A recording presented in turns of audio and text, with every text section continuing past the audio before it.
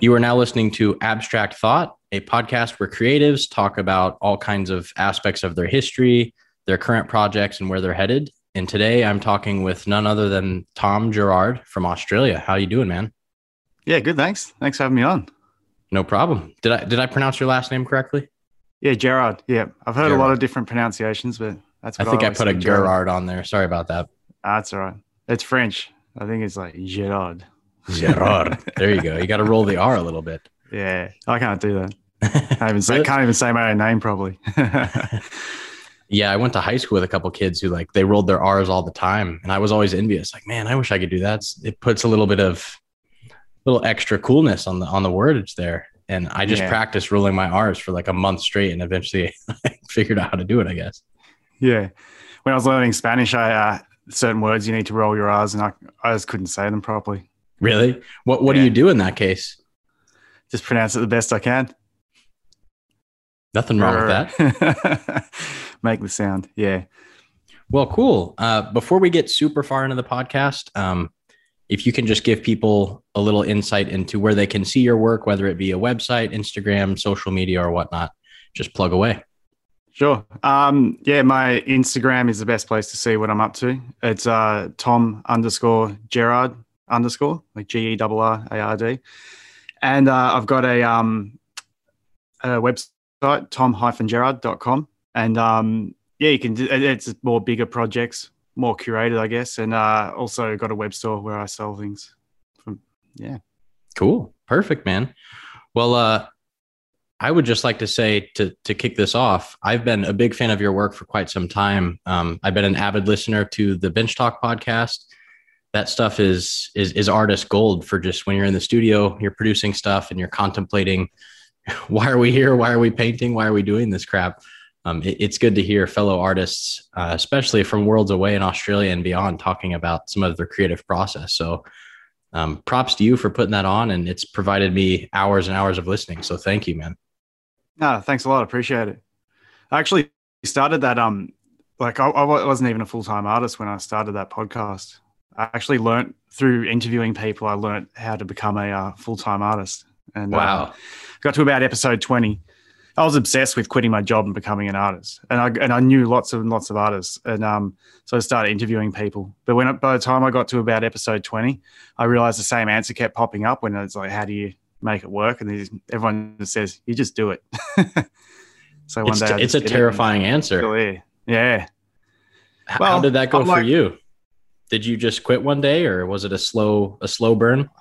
I had a dispute at a company I was working for. I was working as a graphic designer and doing packaging, and for a big like FMCG company, and they just wanted to use more plastic than was necessary. And I was putting forth other suggestions, and they were said no. And then they said, "Oh well, there's a desk or there's your door. Choose which one." And I chose the door, and been an artist ever since.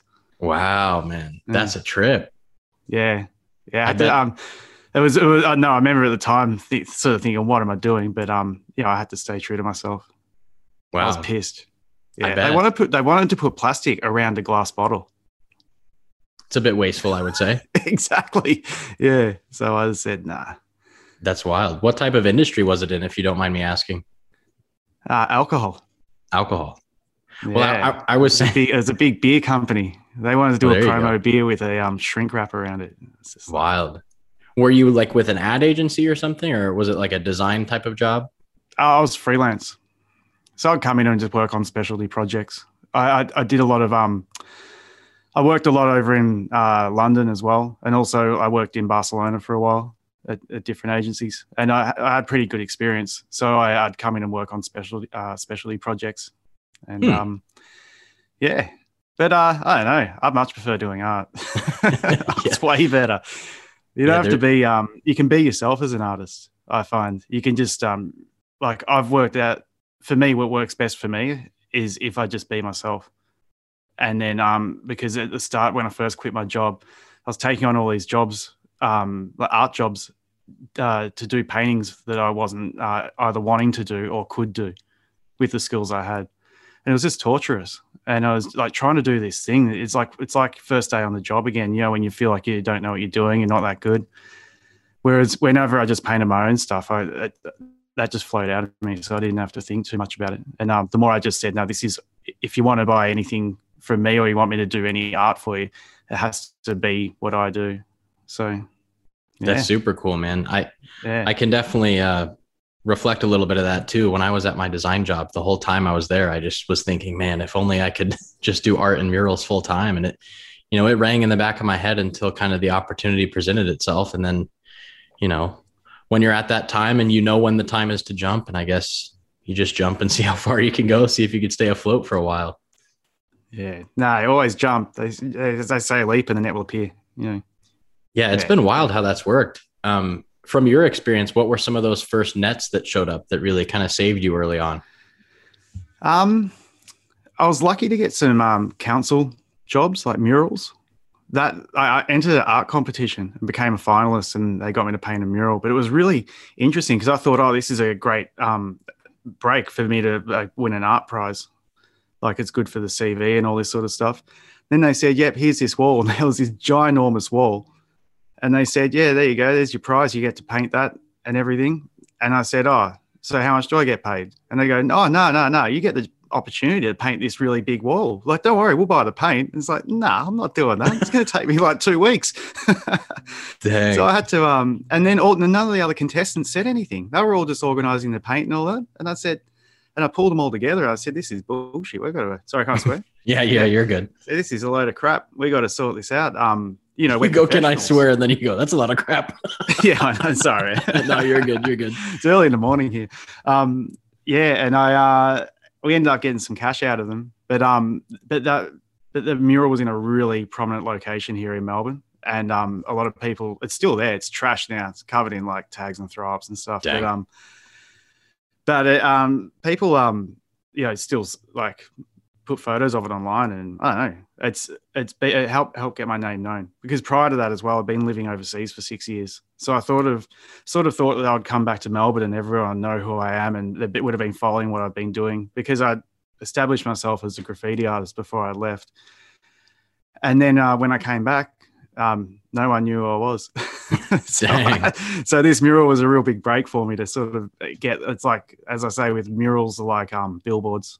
So it's like I had a billboard in the middle of the town advertising my art, And then actually, sorry, there was one mural before that. It was the key. There was this one wall. My friend had a BMX shop, and he said, "Oh, come to the BMX shop and maybe you can paint something inside." And I was looking around, and he had so many clothes and bikes and stuff hanging on the walls. There was no really good space to paint anything.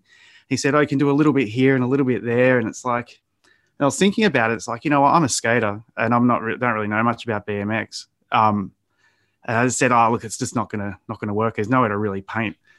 And then I said, but he had this massive wall out the side of his shop, and it's facing a main road. And I said, "Can I paint that?" And he goes, "Yeah, go for it." And it's 3 stories tall. I did the whole thing with rollers on poles because I had no money at the time. This is when I was still working as a graphic designer as well. So this was on like weekends?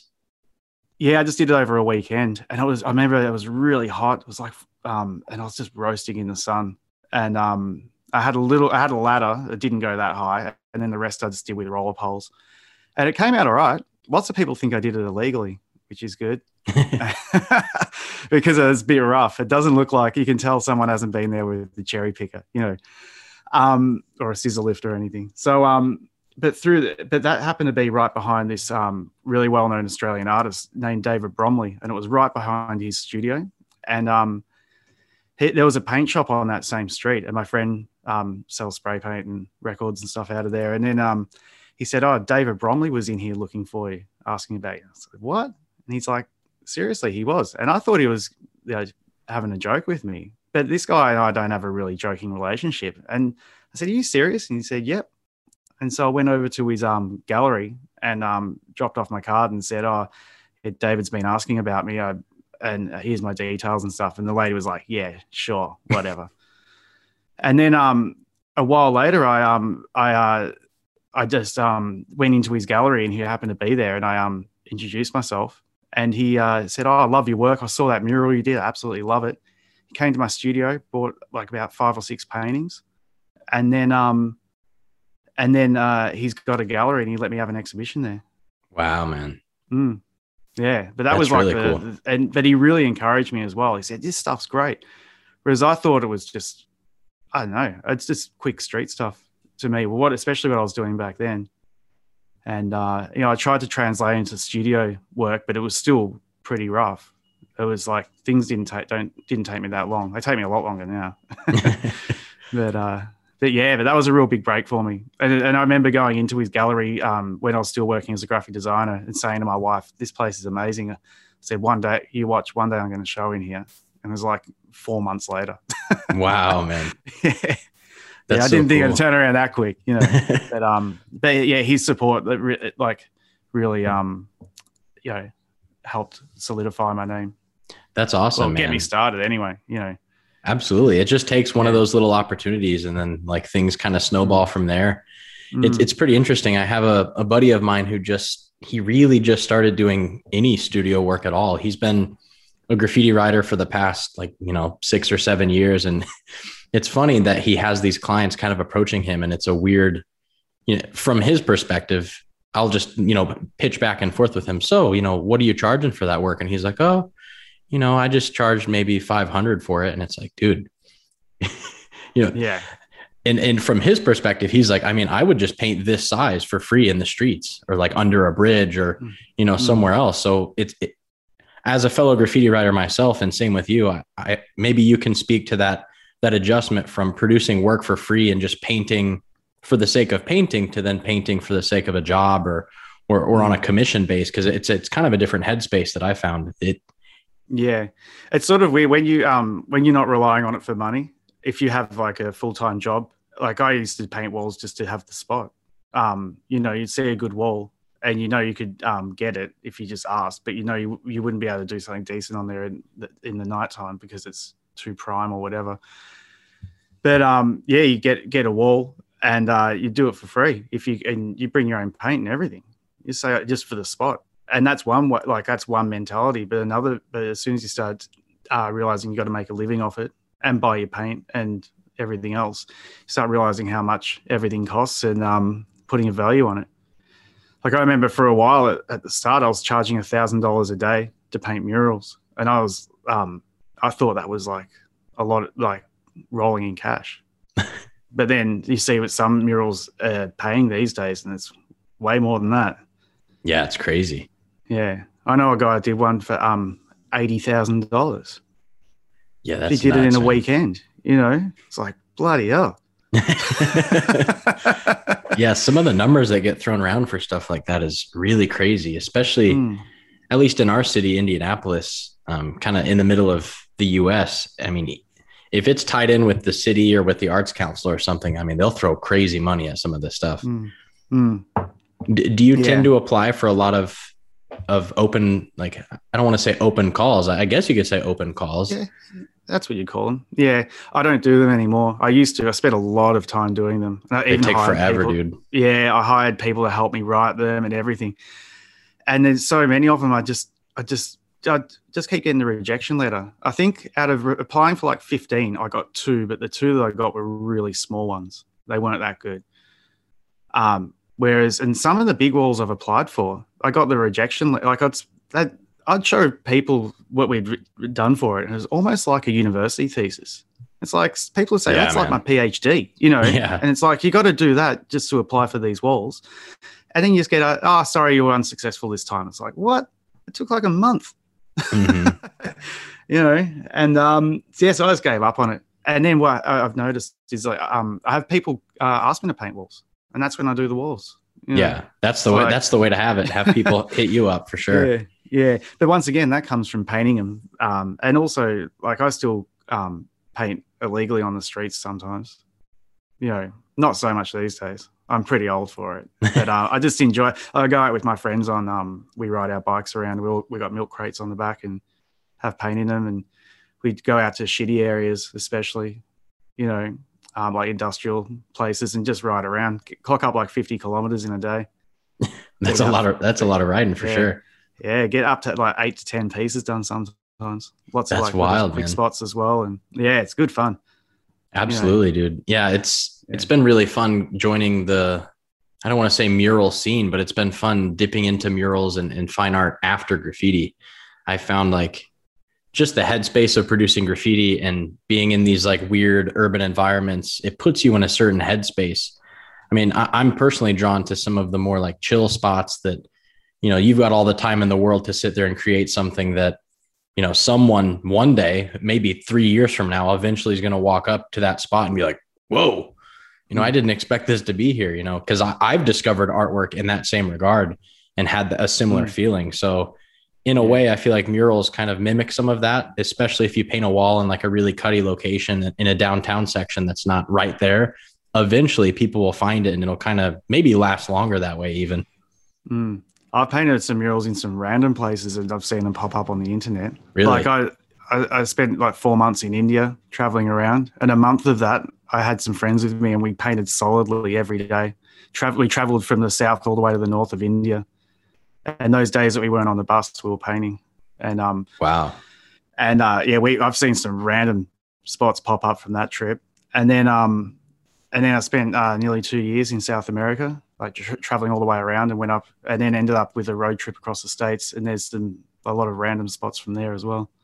Wow, man. Where in the States did you go? That time we came all the way up from South America. Like I started in Brazil and went to southern, like down to Patagonia, all by bus, and then caught buses all the way to New York City from there. So it was a really big trip. That's why it took like 2 years. But what a life, buddy. That is crazy, man. Yeah, it was a big it was a life-changing trip. I'd say that. I bet. Man. My wife and I saved up all our money, quit our jobs, sold everything we owned, and then just did that. And it was and then we ended up in London because she's from there, so we went back to see her family. And then but painting on those trips were amazing. Because I painted on my own most of the time. There was in Colombia, met up with some friends and traveled around Colombia, and my friend who I met up with was a writer. Very cool. I got him back into it as well.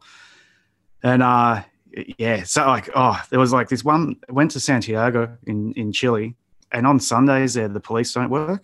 Man, met up with these writers. So I did one wall with this guy, and he took me to this really chill spot. And it was just really just chill, a bit boring, And he said, "Oh, you want to paint tomorrow?" And it was a Saturday on that day. And I said, "Oh, yeah." And I said, "Oh, but I said, I don't have time to paint a chill spot like this. But if you want to go do something like in the streets, I'll prefer to do that." And he's like, "Oh, yeah, it's Sunday tomorrow. Don't worry. Come with us." And I met up with him. And oh, my God, we were like running through the tunnels in the middle of the city, like with buses and cars like whizzing by us, and just like, across the road from main plazas in the middle of the city, like just going for it, Broad day. yeah. Like I'm talking proper downtown, like that's wild. And it's like, just because the police aren't working, there's still people everywhere. There's still some pet stuff going on, fuck, they were just loose. And I was like, all right, just following suit. What great. A wild move of just like, the police just on Sunday, they just, they're not around. And everybody knows they're not around too. Why can't they just pick a random day out of the month to just take a day off? It's family day for them. But they had some like that same guy, Hiso. That's what he writes. But he would call me up and go, "Oh man, what you up to tonight?" And it's like, "Oh, just gonna have dinner with my missus and chill." And he's like, "Oh man, we're gonna go to the riots. Come to the riots. It's heaps of fun. You throw bottles at police, you drink some beers, Oh my God. It's like, I'll go have my missus with me. It's like, yeah, she can come too. It's like, I don't know, man. Like, they're pretty loose guys. Yeah, Brazilian graffiti is pretty intense, man. They do those like, I think it's in Brazil. They do like where they climb like super duper high, and they have like the tall skinny letters and stuff. What is that stuff called? I'm probably going to screw up the pronunciation, but it's like Pichacho or something like that. They pronounce their X's as so. Dude, they go hard. I can't say it properly. There's a lot of that around Sao Paulo especially, but lots of other parts of Brazil. But Sao Paulo was like destroyed with it. It's really, really fresh. It's I don't know. I think it's it's a real unique art form. Yeah, Like it looks definitely. sick. Like it's like a Keith Haring painting. So, like you see walls that are just covered in it, and no one's touching. They're all into like there's 100 people that have written on the same wall, and just with their tall letters, and I don't know, I love it. That's crazy, man. They Yeah, remind me of like the Philadelphia like wickets, like where it's like real spinny, twisty, tall looking mm, letters where yeah, they'll just fill a whole wall with one tag that's like 9 feet yeah, tall. yeah. It's I mean it's completely different, obviously, but there's some similarities in terms of them just evolving in their own microcosm, a whole different perspective and approach to graffiti. Totally, totally. I love you. Got to love it when you see regional styles happening because it's so unique for these days. Just with the birth of the internet, a lot of that disappeared. Like I started painting graffiti in '96, but I was a fan of it for years before that. So, but just I know it was always just around Melbourne, and Melbourne had its own style, and then you go to Sydney and they had their own style, and I know. And then the magazines will come from overseas, and the French magazines would have completely different graph to say the Germans, and I don't know. It was good to see that. It's I it's bet, still there man. a bit these days. Yeah. How would you say, based on your travels, how has that influenced your graffiti and also your fine art practice? Just inspiration, I guess, and seeing more. Like when I first went, the first time I went traveling was in 2001, and I traveled till 2004. In like I lived in London and went around Europe, and also went to the States. I went to New York and San Francisco and LA, and just being exposed to especially European writers. Like I was always taught a certain way in Melbourne. Like I was fortunate to have mentors and stuff, like show me the ropes. But when you've got someone doing that, they're showing you what to do, but they're also showing you their idea of what to do. So when I went overseas, I'd be looking at all this European graffiti that's breaking all the rules that I was ever taught, but I was loving it, and it was so fresh and inspirational. And then when I came back to Melbourne, I had a bit of a Euro twist on me, but like I thought, you know what, I didn't learn this in the out of magazines and stuff. I was quite proud that I actually learned it over there from European writers. And then and everyone was giving me shit. Go, man, what's with the Euro shit, But it's like, but over time, I don't know, I sort of slotted back into Melbourne style again, and then merged both of them and sort of had my own thing going on. But Nice. You had yeah, your own little hybrid there. That's what's up. yeah. But that's with travel. But then also with art, you go to museums and galleries and stuff like that. But the biggest thing that happened for me to inspire me to become a full-time artist was I got a job in London at Christie's auction house, laying out all their catalogs, and I was just looking at art all day, and it have like the image, and then it'd be like the artist, and then the medium and the size and the price and all that, and just get to look at that stuff all day. I bet just typing some of those names up a couple times, you were probably like, oh God, yeah, some big famous names in there for sure. Oh yeah, but I didn't know who any of them were. Like Oh, I didn't. really? I remember, like I've got a book right here. Like, this is one of the books I laid out. And look, it's got Jeff Koons on the front, and one of these balloon dog. I didn't even know who that was when I went there. Like I didn't know anything about art. You were I was just a full I was just a design at the writer. time.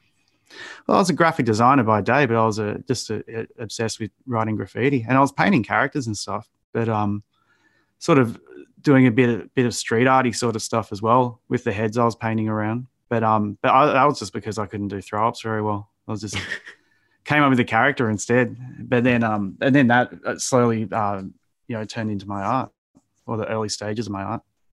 That's awesome, man. It's one of the things about your artwork that I definitely resonate with is that it's so in your own lane, and like you don't care what anybody else has to say about it per se. I mean, I'm sure you want people to obviously, have a connection to it, but at the same time, like there's a grimy sense to it, and there's like a more ornate. I mean, I don't mean to get too meta here with the discussion, but like you've just kept to that and pushed it to new levels beyond it just being kind of a graffiti character, if you will. And I just think it's super cool, especially these days there's a lot of art that just emulates other art. And, I think all art to a certain extent does that, but it's really fresh to see that you've had this approach of mashing your graffiti stuff with your own fine art and pushing it to a realm that's like, I've never seen anything like it before. It's super duper original, man. Very authentic. Thanks a lot. Thanks a lot. I think that comes from having lots of influences. And once again, that's probably linked to travel as well. Because I don't know, when I got into art, I got right into art. Like when I was working at Christie's, so I started buying like books, like on, not like not like art history books, but those ones you see at like Urban Outfitters or whatever, like how to become an artist or something like that. Like I'd read all those type of books, and I remember one of them said if you draw every day, if you don't know what to paint, start drawing every day and just drawing what's around you, and then that'll start inspiring what to paint. And I still draw every single day, and I started that in 2014, and I haven't missed a day. That's awesome. I've got drawing these little red books, and they and it's just like black pen and red pen, and that's helped me sort of come up with ideas. And then whenever I'm painting, I'll look through those books, and it sort of starts with a photo on my phone or a screenshot off like Instagram or something like that, and then I'll draw it, and then it'll be in my mind, and then it'll just come out on a canvas or something like that. But that's awesome. But also artists, like if I see if I hear about a new artist and I really like their work, well, not a new artist, like discover an artist, I'll do drawing my own versions of their paintings or like drawings of them and stuff to sort of get my head around how they work. And then and I feel that if you've got such a large library of different influences, because we're all, and as you said, art imitates art, and even if you're not if you don't think you're copying someone, you still are. Right. Like I know. Everything's pretty connected. Yeah, but if you you're copying like hundreds of people, right, you end up with something original, don't you? And that's with like David Bowie and the Beatles and all that. We're all saying that stuff. David Bowie was he's like, everyone said he's so original, but apparently had like he was right into theater and stuff like that. And if you knew that his theater influences, you see them right in there. And if you knew his like other influences, you can see them all in there. But most people don't know those influences. So he's deemed as being a creative genius. Yeah, that's wild how that works. Yeah. I'm not knocking him. That's awesome. R.I.P. Bowie. Yeah. Yeah, it's really cool, man. It's I found, and a little bit like you were saying on one of your previous podcasts, especially during COVID, having a bit more downtime and doing having the ability to kind of delve a little bit deeper into some art history stuff and start reading some of that art history. Like you said before, you were reading just kind of books about how to be an artist, things like that. But I think you nodded on your podcast to actually reading some art history things. So what types of things were you reading, and what were you kind of connecting with on the art history side? I do read some art history books. I usually delve into a certain artist though. But I've got dyslexia, and I'm not the strongest reader or writer, if you know what I mean. So I prefer to just use YouTube, and I spend an hour a day studying art on YouTube. I have done since the start of COVID, actually, and man, I've learned so much. Because I watched one video that said like the fundamentals of art. And I was like, what? Art's got fundamentals? And it's like, perspective, color theory, values, like all that sort of stuff, scale, composition. And it's like, I know all these. I know them all individually, but I didn't realize how like foundational. And then art history is one of them as well. So I've been basing all my studies around the fundamentals of art, and just building up my foundations. And on that the Social Dilemma documentary, they said don't rely on your like what they feed you on YouTube and stuff. That's all I do. I just I'd start with like the fundamentals of art, and I very rarely search for anything. Every time I go on YouTube, there's all these amazing documentaries in that for me, and I just watch them. I eat my lunch and watch them, and have a coffee, and I do that for an hour every day. That's awesome, man. Yeah, I've learned a lot. My art's completely changed as well. Really? Like everyone's looking at my art going, man, it's like really evolved. And it's like, oh, thanks. of lockdown and YouTube and painting. Yeah. That's awesome, man. Yeah, it's crazy when you can kind of hijack the algorithm in a way. Like, as an artist and especially working in the design realm, okay, Instagram has an algorithm. It's, tooled to kind of refeed you things that you already engage with. So if you diversify things you engage with and try to find a bunch of inspiration, follow a bunch of different artists, then like every time you open Instagram, it's just like a massive feed of just some of the craziest stuff you've ever even considered before. And it's like a super inspirational place.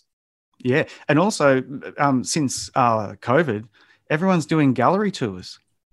Man, I've been going to exhibitions all over the world because everyone's doing these virtual tours of the gallery, and it's it's really good getting to see a lot of work and actually hear the artists talk about their work as well. And as an artist, that's really handy to listen to because talking about your work's a difficult thing to do. Most artists struggle with it, and I've been really interested in seeing how lots of great artists speak about their work. Like I like listening to David Hockney. He's really good at talking about his work. He says everything just as it is, and he doesn't.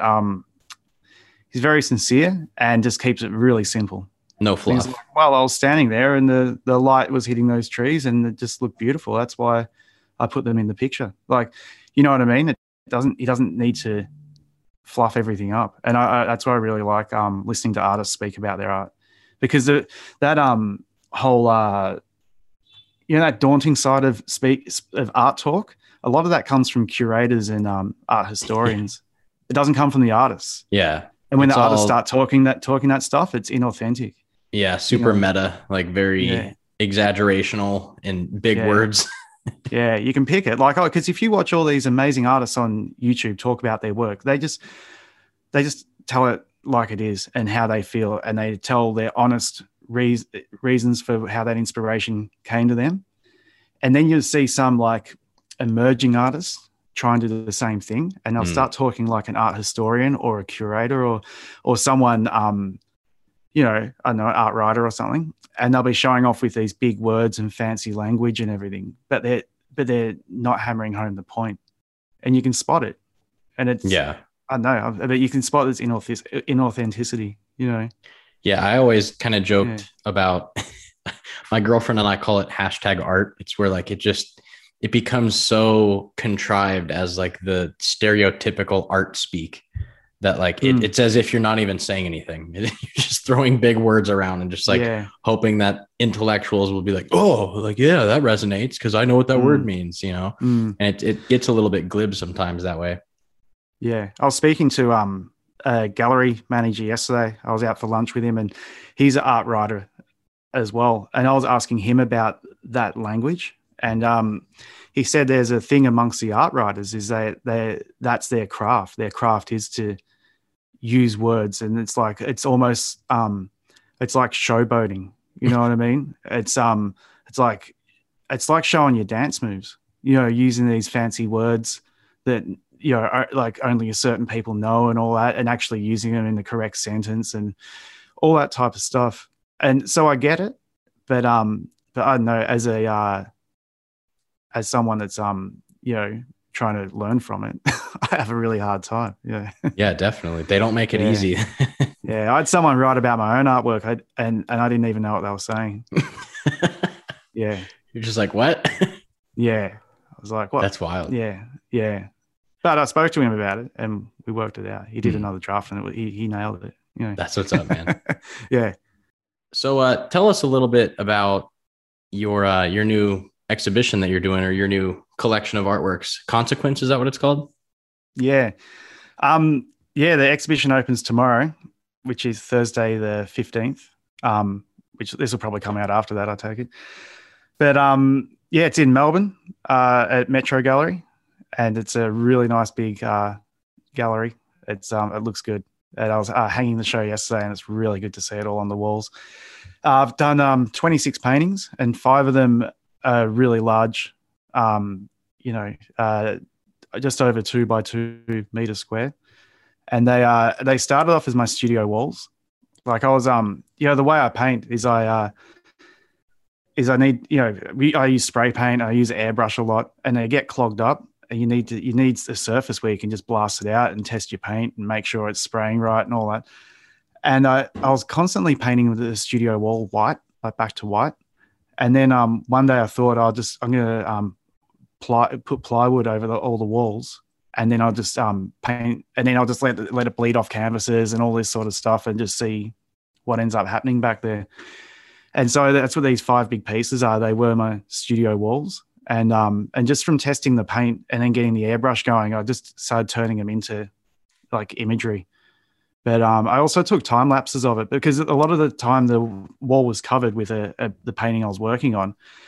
So you only get to see a little snippet at a time as I was working. And it's more once you've finished, it's this real random, it looks like a dreamscape in a way. It's like, because there's so many things going on. And and that was my main focus. And then and also because there's another series in that in the same show, and it's more interiors of my home, but they all featuring these style paintings like hanging on the walls. So wow. I liked. I was looking at just from all my studies, I've seen a lot of paintings within paintings, and I thought it was an awesome idea. It's just like, you get to do a 2 different styles in one, because it's like if you change your style throughout a painting, it can be I don't know, clash. It might not work, but if you do a painting on a wall in an interior setting, I got right into that and did a whole series like that as well. But the paintings that are in the settings are all in the same style as the studio wall paintings. Very cool. Very cool. Yeah, but going back to those consequence paintings, which are what I call the ones for the studio wall, I would never intentionally paint them, if you know what I mean. Like, so all the colors were chosen from using other for painting other paintings, and all the outlining and all that was done from trying to get the airbrush working. So they just, over time, you just end up with a painting. That's wild, man. Yeah. That's very cool. Yeah. But they took, the whole exhibition took me over a year to make. Yeah. Wow, man. That's awesome. Yeah. I took time lapses as well. I'll put them on Instagram next week. Those will be cool to see. Would you just use like a GoPro? Nah. I put a bit of tape on the ground in my studio and stood on the tape and held my elbows in and took a photo with my phone. But I had to straighten them all in Photoshop.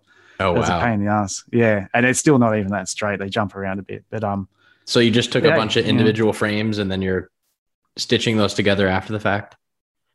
Yeah, I put them straightened them all up and then just imported them into Premiere Pro and made a time lapse. Yeah. Very cool, man. That's how many frames did it end up being? I don't know. With all 5 walls, it goes for like 3.5 minutes.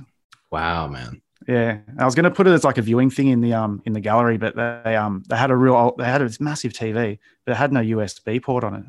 So that's bummer. Don't worry about it. I'll just put it online. Yeah, there you go. Yeah. How did you come to the name Consequence? I was thinking about how those large paintings were just a consequence of doing all the other paintings. And as I was saying, I never worked on them.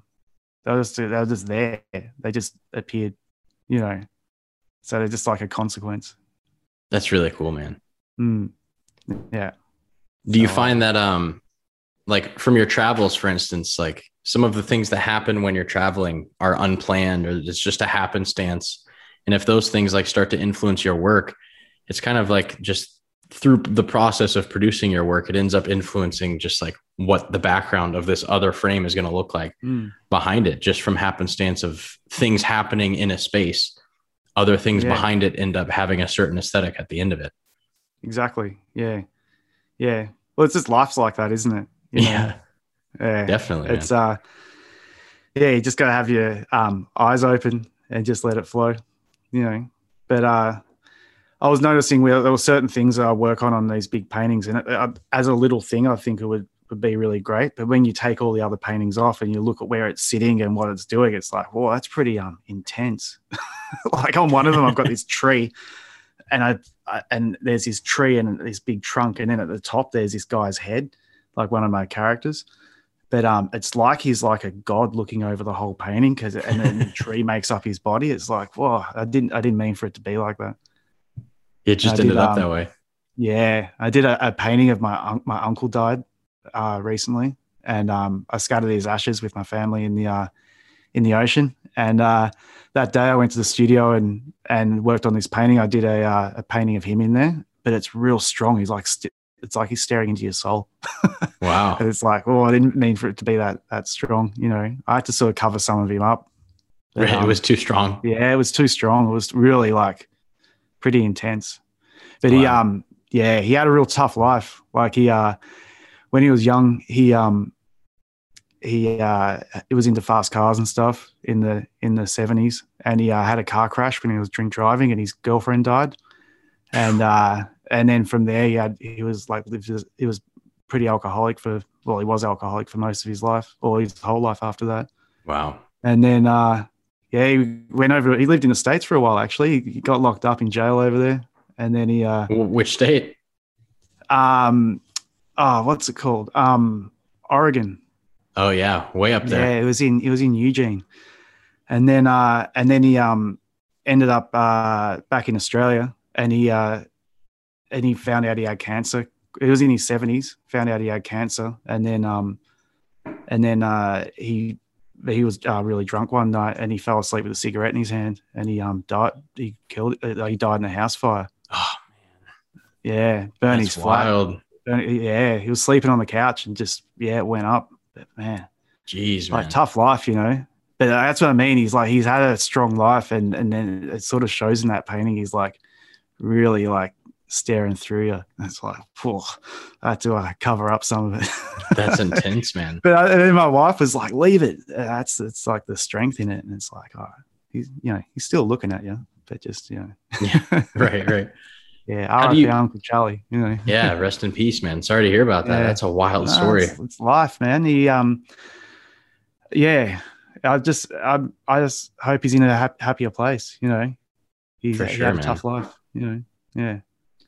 So anyway, sorry. No, you're good. You're good, man. You're good. Yeah, it's a part of the story. Yeah. Yeah. It's interesting how different kind of traumatic events can influence like some of the creative sometimes. Yeah. You know?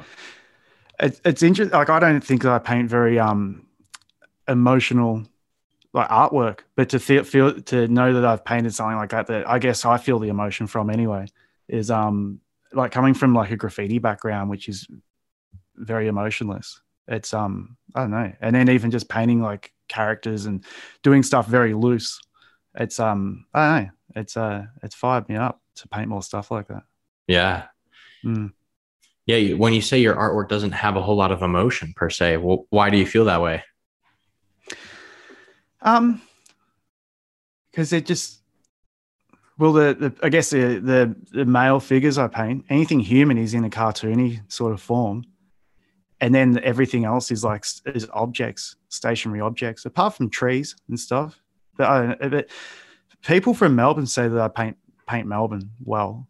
And I think that brings up emotion for them because it's linked to their childhood or life experience. But you know, I don't know, I paint stagnant objects and cartoony men, you know, so there's not a lot of real like realism in there. But yeah. But when I paint my uncle, I put shadows and I put shading on his face and highlights and that, and I brought it alive, you know. Wow, yeah. Whites in the eyes. Did you find a little bit of pushback early on when you were doing these like more cartoony figures? I mean, was the scene in Melbourne at the time very like, you know, hyper realism representational, and like what was the pushback potentially? There's that hyper realism stuff everywhere. That's just a trend. But for me, like some people love that stuff, but I don't feel it's my strong point, and it's not a style that I've ever had any interest in painting. And but with the most pushback I got was from graffiti writing friends. I'd say, like, I'll go out and paint with them and do some characters. I'd be like, man, don't do that whack shit, do some letters. And it's like, oh, come on, man, it's my thing. Let me do my thing. You know? It's like, you know, fuck it. You know, they still tease me about it and that.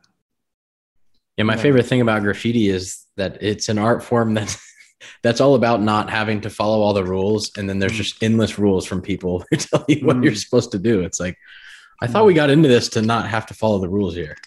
Yeah. Yeah. The funny thing is I'll like I've got one friend that he's still like fully immersed in graffiti. He loves it, but he only paints like chill spots and legal walls. And then he gives me shit about my art career. But it's like, mate, I'm still getting more shit done than you, like real stuff anyway. And like, I'm not actively trying to do it. It's just a bit of fun with my friends, Yeah, as I say, go on the bike rides. Yeah, you always find something. But that came from being overseas. Like, because I'd be on my own so much with a bucket of paint, a roller, and a couple of cans of black, and I'll be just walking around like Latin America and India and stuff, just looking for spots until I found a spot. And sometimes it'd take like hours, but I'd always find a spot. Whereas I guess some other people just paint like chill spots and that because they keep returning to the same spots. I like finding new ones. Yeah, there's a sense of exploration that's super important, especially if you're in a new place. Like, it's probably the best way to explore a place. Yeah.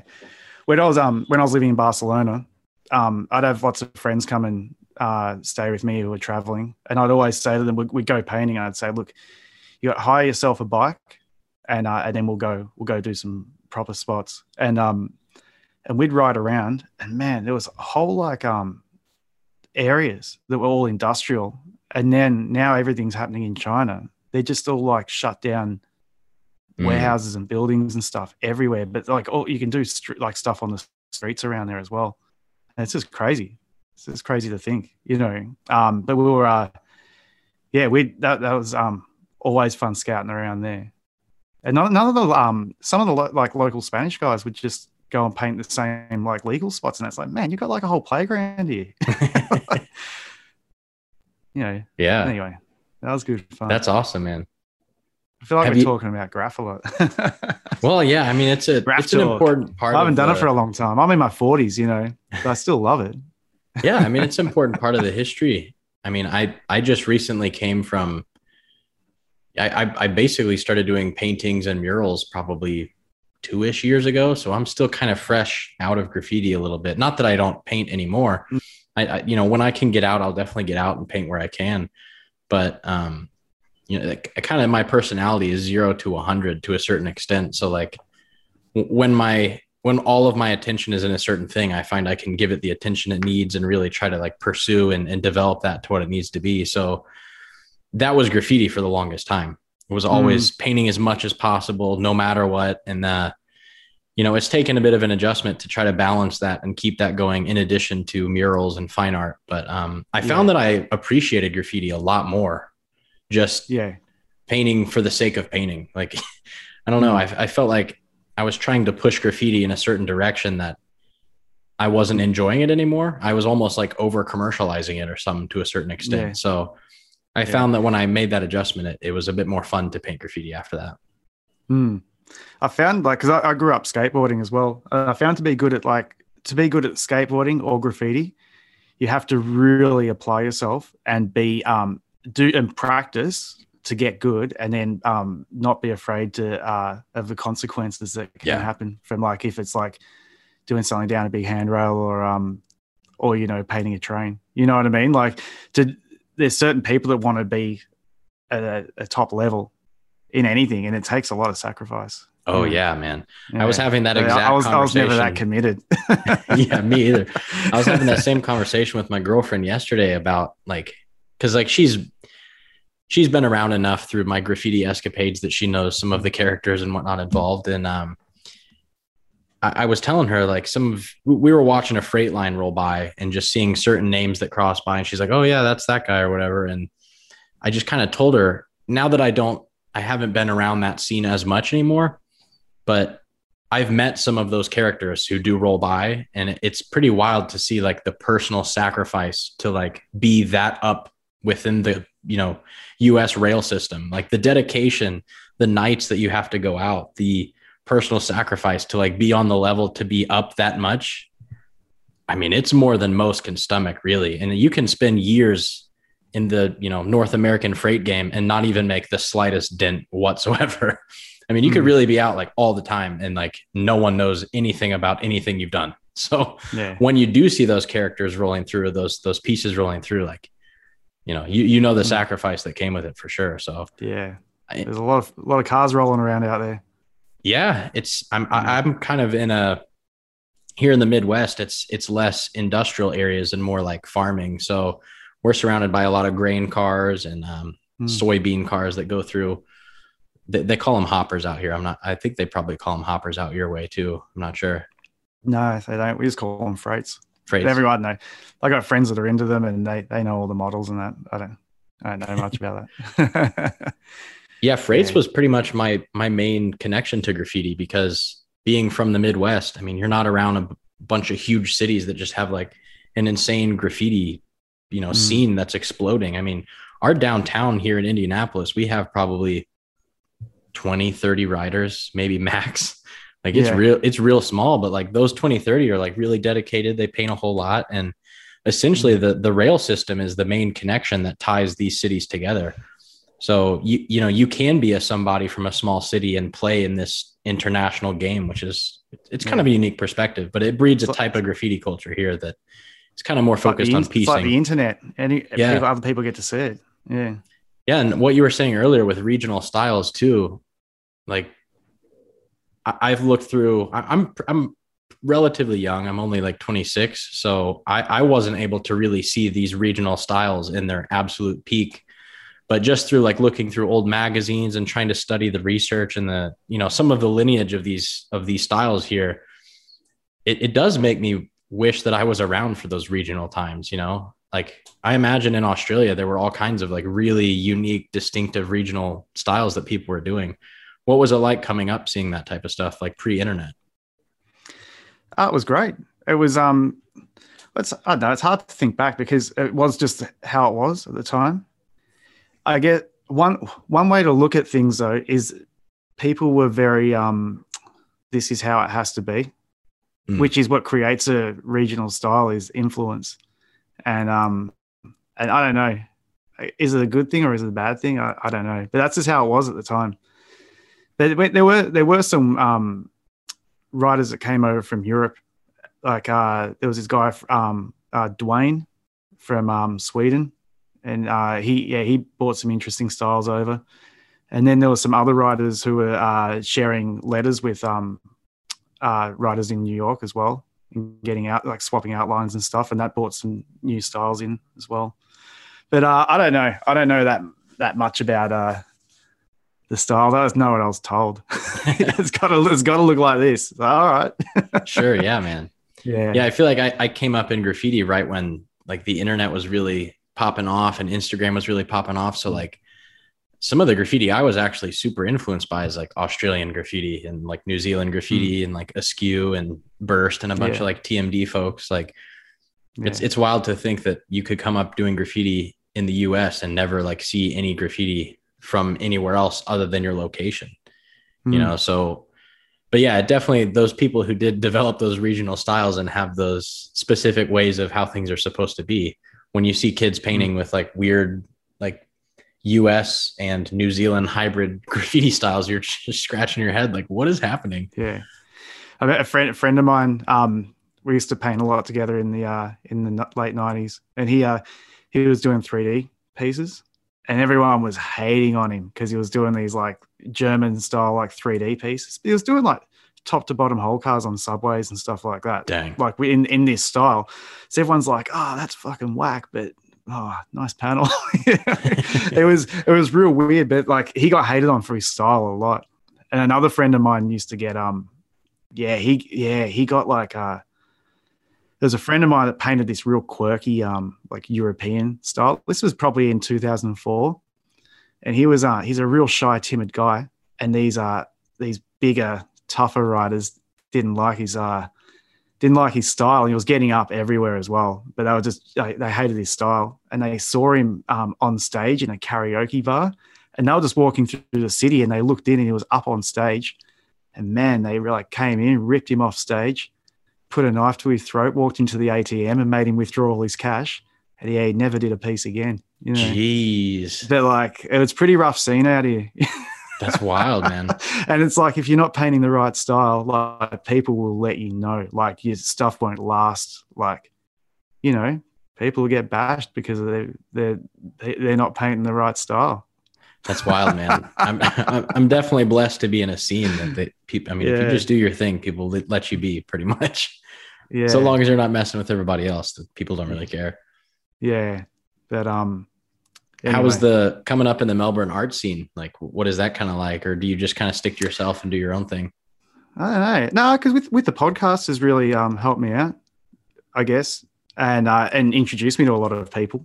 But I don't know. I guess when you say art scene, like there's all these like graffiti street art scene bubble, which is pretty easy for me to move around in. But then there's this other like contemporary art scene, which is more people who have gone through the establishments and gone to art school and, you know, I don't know, and the gallery systems. And it's like, I'm starting to sort of move around in that area a bit more. And it's very interesting, you know, because even the conversation we're having now, like they don't want to know about that side of my past. Like I've let a few things drop in the past. Like they'll ask me stuff and I always give an honest answer, and like I'm done with being ashamed of being a graffiti writer or anything like that. So I'll just tell them, you know, and they'll be like, "Oh, okay," but it just doesn't mean shit to them, you know. They don't care, like, but they'll ask me. Like I've even got in one of these consequence paintings, I did a painting of a train in a yard in a forest with some panel with a wire all ripped open. Like, you know, the hole in the fence to get into the yard, and then with panels on the train. But it's like deep, like set right back in the painting. But it's all because I did a painting like that for myself, and it just bled off. I extended the train and all that onto the canvas. But the guy was asking me about that, and he's like, "Oh, so tell me, what's the train about?" And it's like, "Oh, well, I used to, when I was younger, I, you know, frequented this yard, and it was in the forest." And you had to walk through the forest to get there, and then we'd cut a hole, and then we'd paint in there. And that was and he was a bit like, a bit blown away by it. Like, why would you put that on a painting? You know, why not? Yeah, I don't know. It was a bit weird. He didn't care.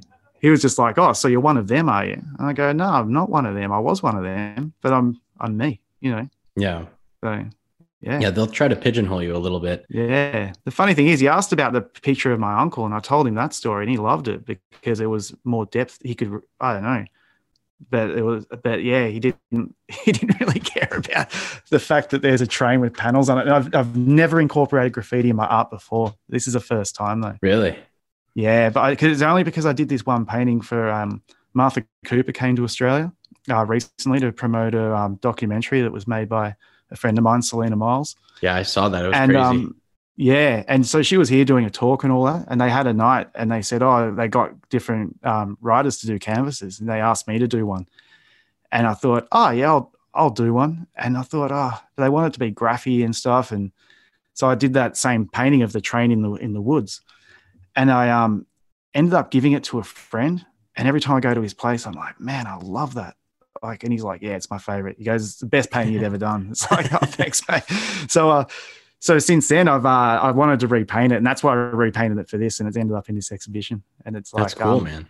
Yeah. Any writer that comes into my studio and they've seen that, they gravitate to that straight away. And it's like, I like having something for the writers. I've spent so much of my life doing it. You know, it's like, why I'm not denying. Yeah. Why sever it? Yeah. Yeah. Yeah, but I'm not about to start doing graffiti canvases. Oh yeah, dude. Yeah, you got to be bloody good to sell one of them. If you're not Blade or someone like that, you know, like I don't know. That's my theory anyway. No diss to anyone that's doing that, but for sure. Yeah. I don't know. Hey, Cope's making it work for him. But yeah, I had a couple. You got to be really good to do that. You know, definitely. I had a bit of a kind of a double take on sort of whatever my approach would be when I started doing a little bit more mural work. I was so deep in graffiti at the time that the first couple of murals I did were sort of like, I wouldn't say graffiti centric, but there was a little bit more graffiti involved in that. And I just kind of felt like, I don't know. I just would rather just keep graffiti in the streets and keep it actual graffiti. Like as soon as it gets over commercialized, it's not really graffiti that much anymore per se. You know, if you're already established and you're already like Os Gemios, or I don't exactly know how to pronounce their name, but like the dudes that paint the tall, like yellow dudes. Yeah. It's like, if you're them, yeah, you can continue to paint graffiti because like you've pushed it to that level that we talked about before. That's just like far exceeding the capability of pretty much anyone else. And so it really pushed me to try to develop a style or an aesthetic that maybe carries some of the energy and some of the motion of graffiti, but doesn't just quickly read like that's a graffiti piece, you know? And I struggled with that for a while. But one of my favorite paintings by Os Gemios was they did that one that's inside a train carriage. There's a whole bunch of riders in the train carriage, and they're just standing there with their boom boxes and stuff. And there's tags all in like inside the carriage. There's you can see that it's been paneled outside as well. And it's like, it's not a painting of graffiti, but it's so graph, and only writers would really understand it. And like, I love those type of paintings that sort of say this is a graffiti painting without actually just being a name on a canvas. You know? Yeah, it's funny you bring that up because the other day I just finished like a new 5 set of paintings that I did. And in my studio, my studio is pretty much an abandoned building. I mean, generally speaking, the lady who's leasing it to me, just like, she hasn't had a tenant in there for 5 years. And she said, yeah, like it's going to cost a bunch if someone does work here to like get it in a place where it's actually commercially viable. So she's like, yeah, like you can just paint whatever here. And I've been painting these bright canvases and I put them up against like this raw brick wall.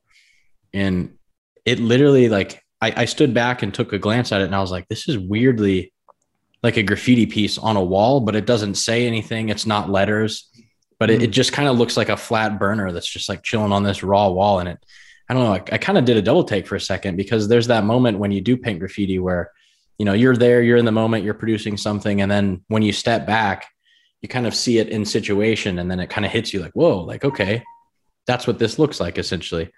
And I don't know, it's kind of cool to know that you can still produce something with maybe like that Os Gemios painting where it has a similar vibe to graffiti that can be picked up on, but it doesn't explicitly just say like, here's a burner, you know? Yeah, totally. Yeah. It's interesting too. Like the way that you were saying too, like you haven't really put any graffiti per se into your paintings before. Did it feel weird? Yeah, but I'd already done that other painting. So I knew it was an opportunity for me to have the other painting because I replicated the painting that my friend got on a large sheet of paper, but I just made it double width. So half of it was on the canvas, and like that, you know, fingers crossed that sells and I never see it again. But the paper section I kept for myself. Gotcha. You know, yeah. But yeah,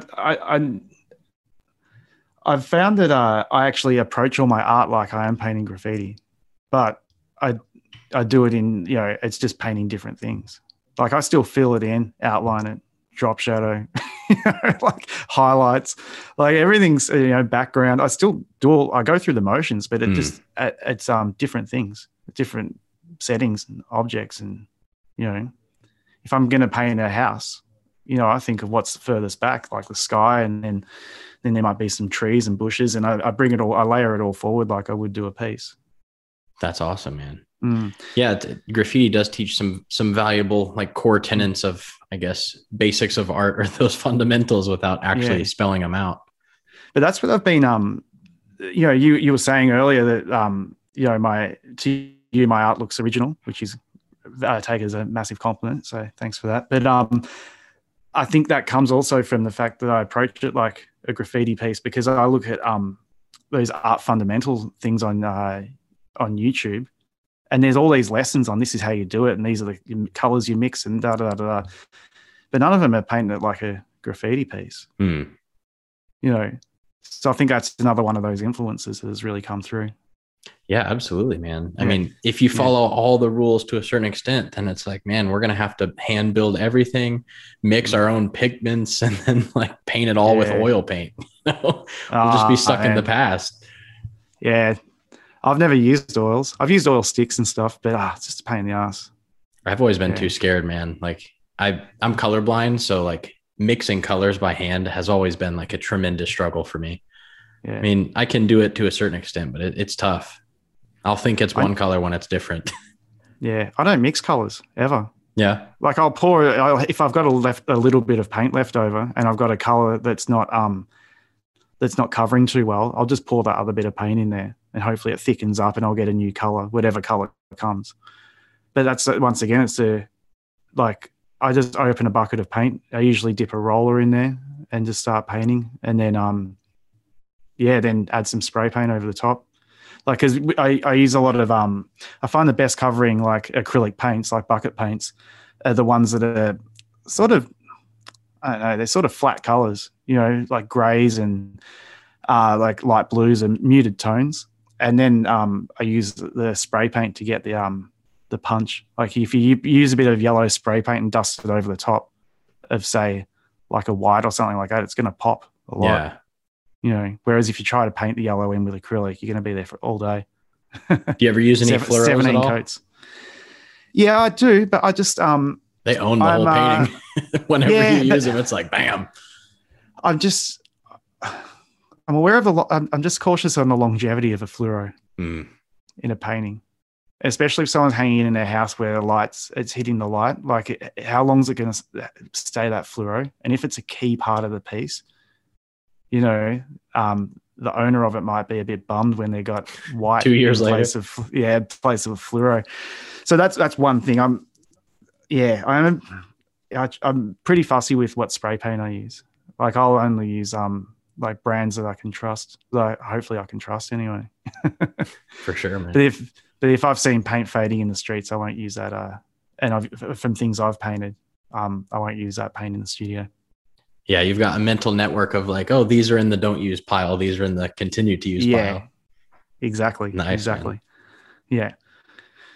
That's what's up, dude. Well, I think that pretty much covers whatever things I was wanting to talk about. I guess if you can just let people know where they can see the Consequence paintings and, more stuff they can learn about your work, let us know. Cool. All right. Well, I've built a thing on my website, so tom-gerard.com. And if you click on the tab that says Consequence, it's got the full catalog in there, but there's heaps of photos of like the art being made and close-ups and stuff like that. And that's a good way to view it. And the best way is in the gallery. Anyone in Melbourne listening to this, check it out, Metro Gallery. It's on until the 1st of May. And check it out. I'll be posting a lot on Instagram. I'm going to do a walkthrough thing. Cool. Like we were talking, but I'll do, I might just do piece by piece and post on it as IGTV or something like that. Or I'll put it on YouTube down the track. But I know I'm really proud of this body of work, and I'm real, so I've never pushed myself like this on an exhibition before, style wise. And a lot of it's, I don't know, it sort of flowed easily through watching all these videos on YouTube. It's really got me thinking, you know. Heck yeah, man. Did you watch any of those like great art explained in 15-minute videos? Oh yeah, I love those things. Those are solid. Yeah, because it's only 15 minutes as well. It's worse when you see one that you really want to watch and it's like 2.5 hours. It's like, man. Yeah, man. Like, fuck, can't you give it to me in 15 minutes? Like, it's right. all you need is 15 minutes on it. I watched lots of 5-minute videos. And then, like, what I'll do if there's like an interview with an artist, and it goes for like an hour or so, I'll put that at the end of the playlist, and I'll watch all the videos. And then when it gets to the interview, I'll just keep the headphones in and go get back to work.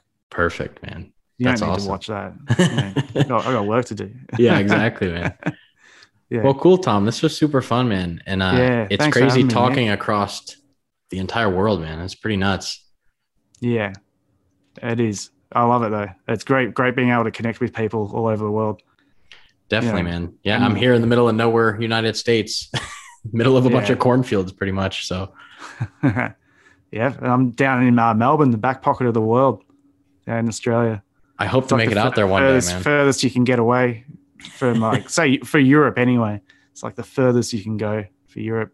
For the US, we can get to LA, or West Coast from here. Definitely, man. Well, if you're ever in the Midwest of the US, want to see some stuff that's not big cities, I guess the land is here. Man, I've road tripped across the States. It's something I'd happily do again. It's hard to see all of it. Like I zigzagged as much as I could, but which states did you go to, if you don't mind me asking? Came up through Mexico, like lined up at the border and walked over, and then went. So we're in California and went all the way up to San Francisco. But we worked our way. We stayed with friends in LA and also in San Diego, and then zigzagged. Where did we go after that? Went to Vegas and went through Utah, all the national parks there. Then went down to New Orleans and like Memphis and Nashville and I don't know. Oh, yeah, South Carolina, all up around the Carolinas. Went through there. Yeah, you guys did a lot, man. Yeah, yeah. When you travel, you guys go hard. That's what's up, man. That was on the South American trip. Still, that was the tail end of that. Dang, man. But yeah, have you been to Canada yet? We saw some shit. No, I've got family up there, and apparently they live in a mansion with a lake, and they got like jet skis and stuff. And that sounds dope. You may have to scoot up there, man. Yeah, my cousin went over and stayed with him. He's like, "You got to go stay with Uncle Nick."